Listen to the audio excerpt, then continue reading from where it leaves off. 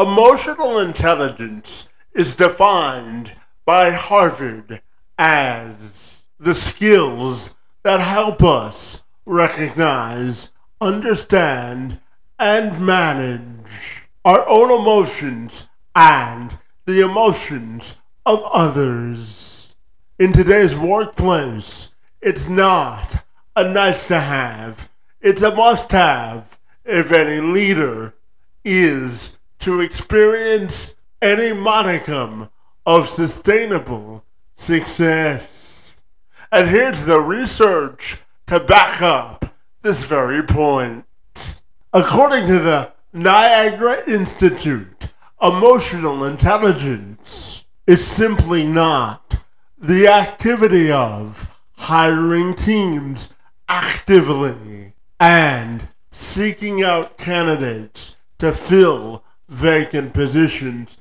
It also plays a part on who gets promoted and who is ready for a raise. It's also found to be the strongest predictor of performance based off of 34 essential workplace skills. The Institute also reports that people with higher emotional intelligence make an average of $29,000 more a year than their non-emotionally intelligent counterparts.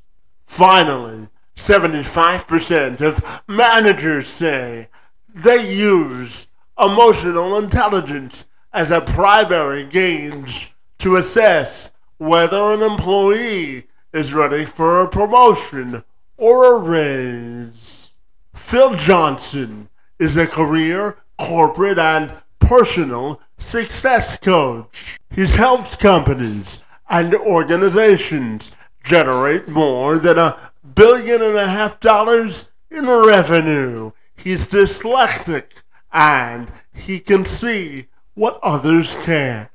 He's created a program known as Master of Business Leadership. It's a program that's received international acclaim. He's ran it for over 22 years and traveled all over the world, helping leaders tap into their emotional intelligence.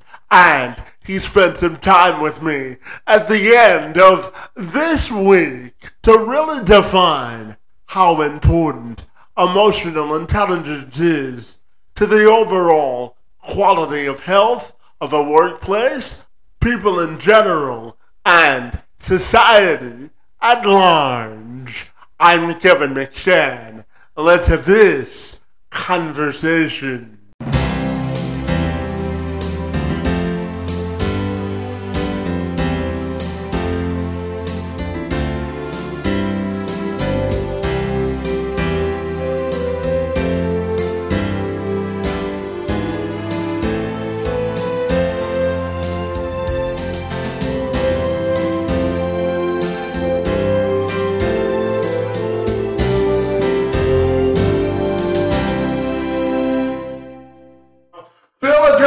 Take a moment to welcome you to the program, and I'm super excited to talk to you today about mental and emotional intelligence. Great to be with you today, and thank you so very much for being here. My pleasure. Absolutely. Now, Phil, when we talk about the concept of emotional intelligence, it can have many different definitions for many different people. So when you think of the concept of emotional intelligence, what comes to mind for you? It's an experiential process that involves moving out of your comfort zone and through the discomfort that triggers in us towards a desired result we want to achieve.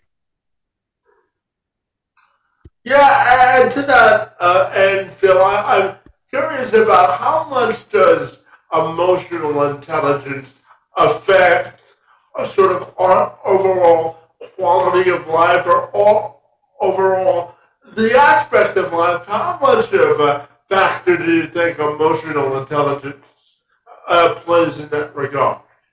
It has a huge impact. It guarantees career, corporate, and personal success. There was a 40-year study done at UC Berkeley in California comparing IQ with EQ, and they concluded that emotional intelligence is 400% more valuable than intellectual intelligence. And as a matter of fact, because of the accelerating rate of change we're experiencing, more and more companies are hiring and developing and promoting emotional intelligence. Indeed. And Phil, I'm also curious to ask you about how emotional intelligence affects a good leadership within the corporate and a business space. How do you think it's interconnected to great leadership at work? It inspires higher levels of trust and engagement, both with the people working in the organization and the customers they seek to serve. Yeah, absolutely. And, Phil, I don't know how much research you did on me, buddy, but I also help individuals and organizations better infuse individuals with disabilities within the workforce, my friend. And I know for myself personally, it's a passion project because I was born with cerebral palsy, and infusing folks with disabilities into the workforce, it has a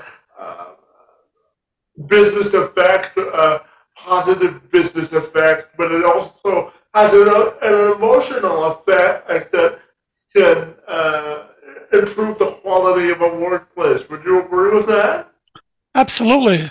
As a matter of fact, I was born with dyslexia, and I went on to become a corporate executive, traveling over 60,000 miles a year, and helped generate over $1.5 billion in revenue.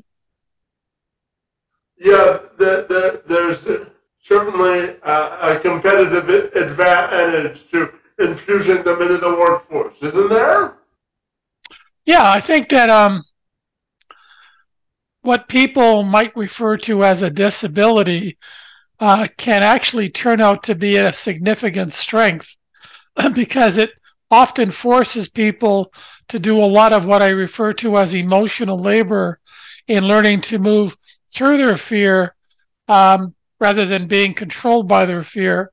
And that's an extremely important ability to have because we're facing a tsunami of increasing global change with a 500 million-year-old brain that doesn't like change. So people with disabilities, in a sense, are forced to embrace change because of their disability. And that gives them insights into themselves and other people that most people don't have. Yeah, I couldn't agree with you more. And Phil, just diving into your personal story as well, you say that obtaining the brass ring, your pursuit of that in the 1990s wasn't all that it was cracked up to be, and that you were along the way, you forgot the promise you made to yourself on a snowy January night in 1968. So I'm wondering if you can tell me about the experience and how you reconnected with the promise you made to yourself. The well, I grew up in a time. I'm 69, and I was born in 1953, and my dad was a factory worker, and I had thought that the higher you went up within an organization, the better the quality of leadership you would find, and that turned out to be not true at all in most cases. So it helped me to remember the promise I'd made to myself um, after my mother's death in 1967, and I left corporate America and I created a program called the Master of Business Leadership to help address those root cause problems. Let's dive in to the course, Master of Business Leadership that you've created, and sort of giving me the principles of how it works and why you think it's an effective tool to tackle emotional intelligence. Well, there are MBL or Master of Business Leadership Program alumni in the United States, Canada, UK, Europe, Japan, Germany, Bosnia, Africa, Australia, the Middle East, and Saudi Arabia. So I've been working with executives and organizations all over the world, helping them to achieve career, personal, and corporate success for the last 22 years. So I guess it works pretty well. Absolutely. And I'm curious in today's business climate, Phil, if you think corporate leaders place enough emphasis on the importance of emotional intelligence. Well, some do, most don't.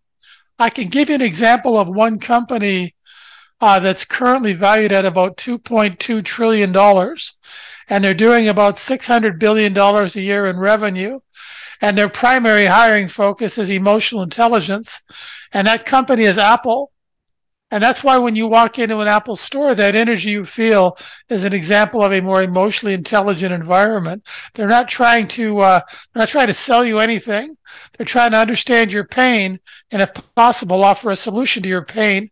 Whether you buy anything or not is secondary to their desire to want to serve you. They want you to have a great experience, and maybe you'll tell your friends and they'll tell their friends.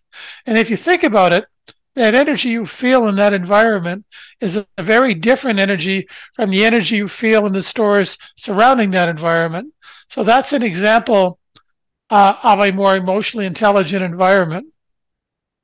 Yeah, absolutely. And, Phil, I'm also wondering your thoughts on how good emotional intelligence can help us make sound business decisions. What are your thoughts there? Well, it leads to, without getting too much into the science and the energy physics, um, developing emotional intelligence creates higher levels of trust and engagement, which leads to people uh, being more willing to work together and take risk on the way to achieving better results. most most environments are very toxic and lack emotional intelligence. According to Gallup, the current level of employee engagement is about 13%. Low levels of employee engagement are costing the U.S. economy over $1 trillion a year. And it's also why over 80% of all mergers and acquisition and uh, what was it, M&A and organizational development initiatives fail. So it's a huge problem. So the development of emotional intelligence does a lot to creating a more engaged, trusting environment, and not only for the employees but for their customers, and that inevitably leads to better results.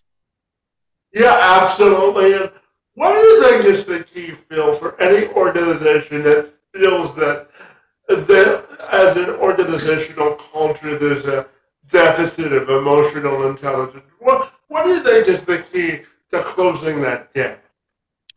Pain. They have to have, see, there's only two sources of motivation that will cause people to leave their comfort zone and move through the discomfort that triggers in us on the way to achieving better results. One's pain, the other one's passion, and hardly anybody's connected with their passion. So for the most part, those individuals that are motivated to leave their comfort zone in the pursuit of better results are usually motivated by an urgent desire for better results than they're currently getting, i.e., pain.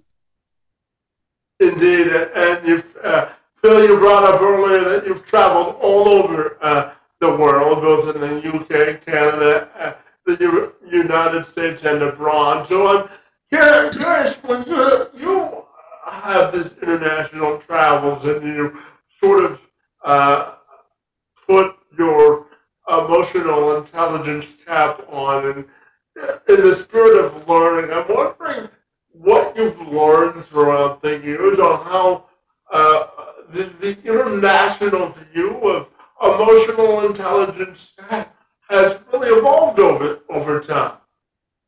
It We're just getting started.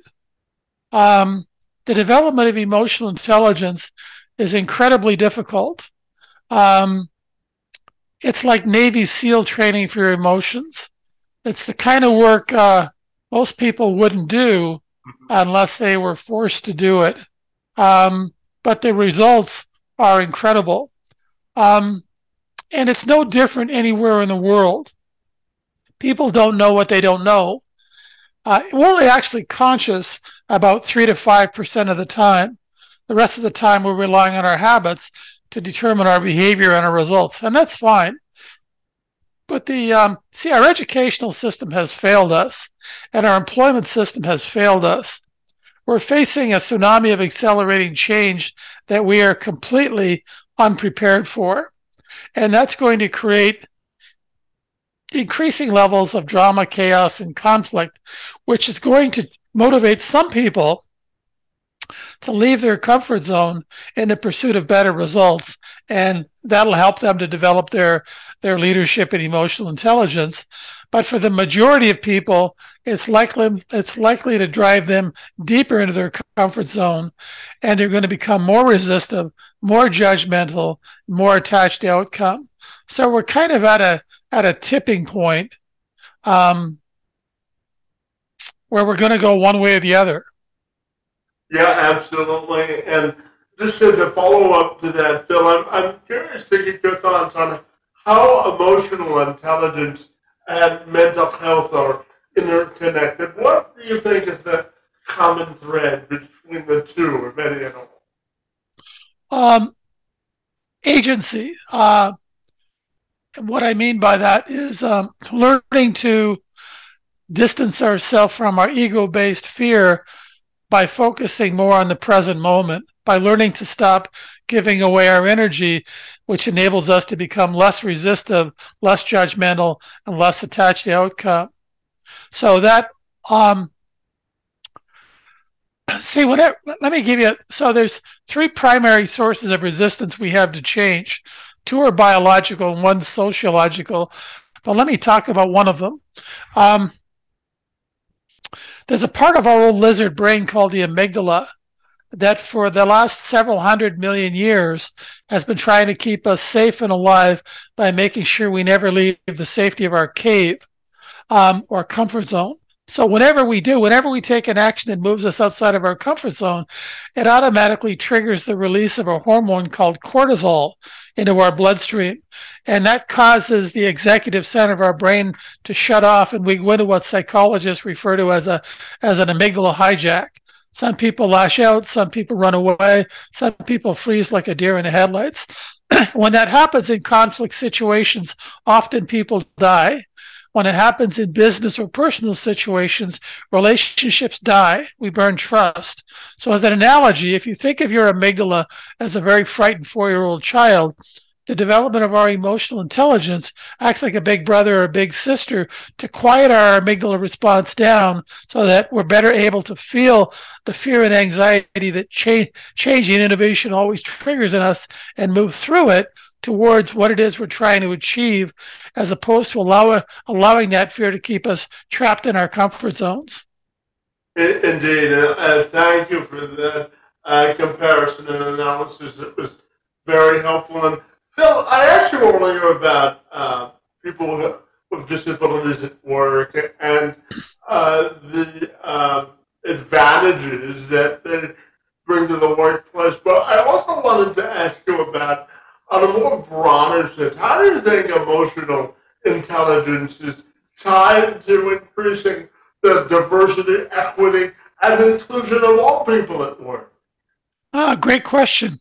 That's a great question, Kevin. Thanks for asking it. Um, as we learn to, as we develop our emotional intelligence by learning to lower our walls and actually an energy physics component to this. But the point is that as we become more emotionally intelligent, we're better able to reconnect with who we really are as opposed to who we think we are. And that enables us to better connect with the people around us. So, developing our emotional intelligence, one of the benefits of developing our emotional intelligence is a greater connection not only with ourselves, but with each other. And that leads to uh, inclusion. Mm-hmm. And you know, Phil, the urgency of togetherness, I think, has been more accelerated because of the results of the COVID-19 pandemic. So I'm also curious to ask you about emotional intelligence as we emerge from the coronavirus and how it applies to our everyday life, both at home and at work. How do you think we can emerge as a better emotionally intelligent society? Well, the COVID, I'm going to come back to the COVID situation, but it's important to realize that we're facing a rate of exponentially accelerating change that we've never ever experienced before. Some scientists estimate in this century we could experience the equivalent of 20,000 years worth of change or 200 centuries worth of change. Nothing like that has ever happened before. And we've got a 500 million year old brain that doesn't like change. Whether it's positive or negative, we don't like change. So, COVID gave people an opportunity for a while to move outside of the toxic work environments that a lot of people are in. And now they've had a chance to kind of raise their heads a little bit and become a little more conscious. They move from a toxic environment into hopefully a little bit more of a loving environment. And so they really don't want to go back into those toxic work environments. So they're really resisting. They're really forcing companies to deal with the toxicity, the drama, chaos, and conflict that exists in most organizations. Absolutely. And, you know, Phil, I've got two more questions for you. The first, you know, I'm going to tell you just a little bit of a personal story. So I have an identical twin brother, and for the first time in his life, he's moved outside of Canada to accept a position as a assistant uh, professor of sports psychology at Missouri State University. And you know, anytime you've been at a certain place for a long time, we build up psychological safety. And when we change our environment, it takes time to sort of acclimate to our new surroundings. So I'm wondering if you could talk about change, psychological safety, and emotional intelligence, and how they're really connected if we have a career or life change. Yeah, developing our emotional intelligence enables us to look past the challenges we face to the potential opportunities buried within those challenges. See, without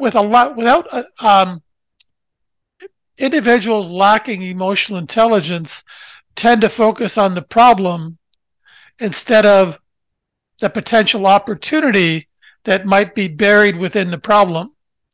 So they can only see the problem. So as we develop our emotional intelligence, we're much better able to face the challenges we invariably come up against with less resistance, judgment, and attachment to outcome, which helps us to look for the opportunity that these challenges often represent. Absolutely. And Phil, my final question for you has to do with your own personal and professional legacy. and how do you think you would want that to be defined? Um, I'm not that concerned about um, my own personal legacy. I'm just trying to help as many people um, for as long as I can. I think that's my focus. And claim to fame, absolutely. And finally, Phil, tell me if people want to get connected with the good work that you do surrounding emotional intelligence, what's the best way they can do that? Um, I could send you a link to my Zoom calendar, and if anybody would like to talk with me, they're happy to just grab a time slot on there, and we can meet. Fantastic. Well, Phil, I have to commend the great work that you do in the field of emotional intelligence and helping people build up psychological safety, my friend. Your time on my behalf is most appreciated, along with the work that you do in the space. I want to wish you a good weekend, and I want to thank you for being here this afternoon. It's most appreciated. Thanks, Kevin, and I want to congratulate you and thank you as well for the leadership that you're demonstrating in the work you're doing. I think your desire to be of service is quite inspirational. So, on behalf of the rest of humanity, we thank you. Well, I appreciate that, Phil, and thank you so much for the kind words. It's most appreciated. My pleasure.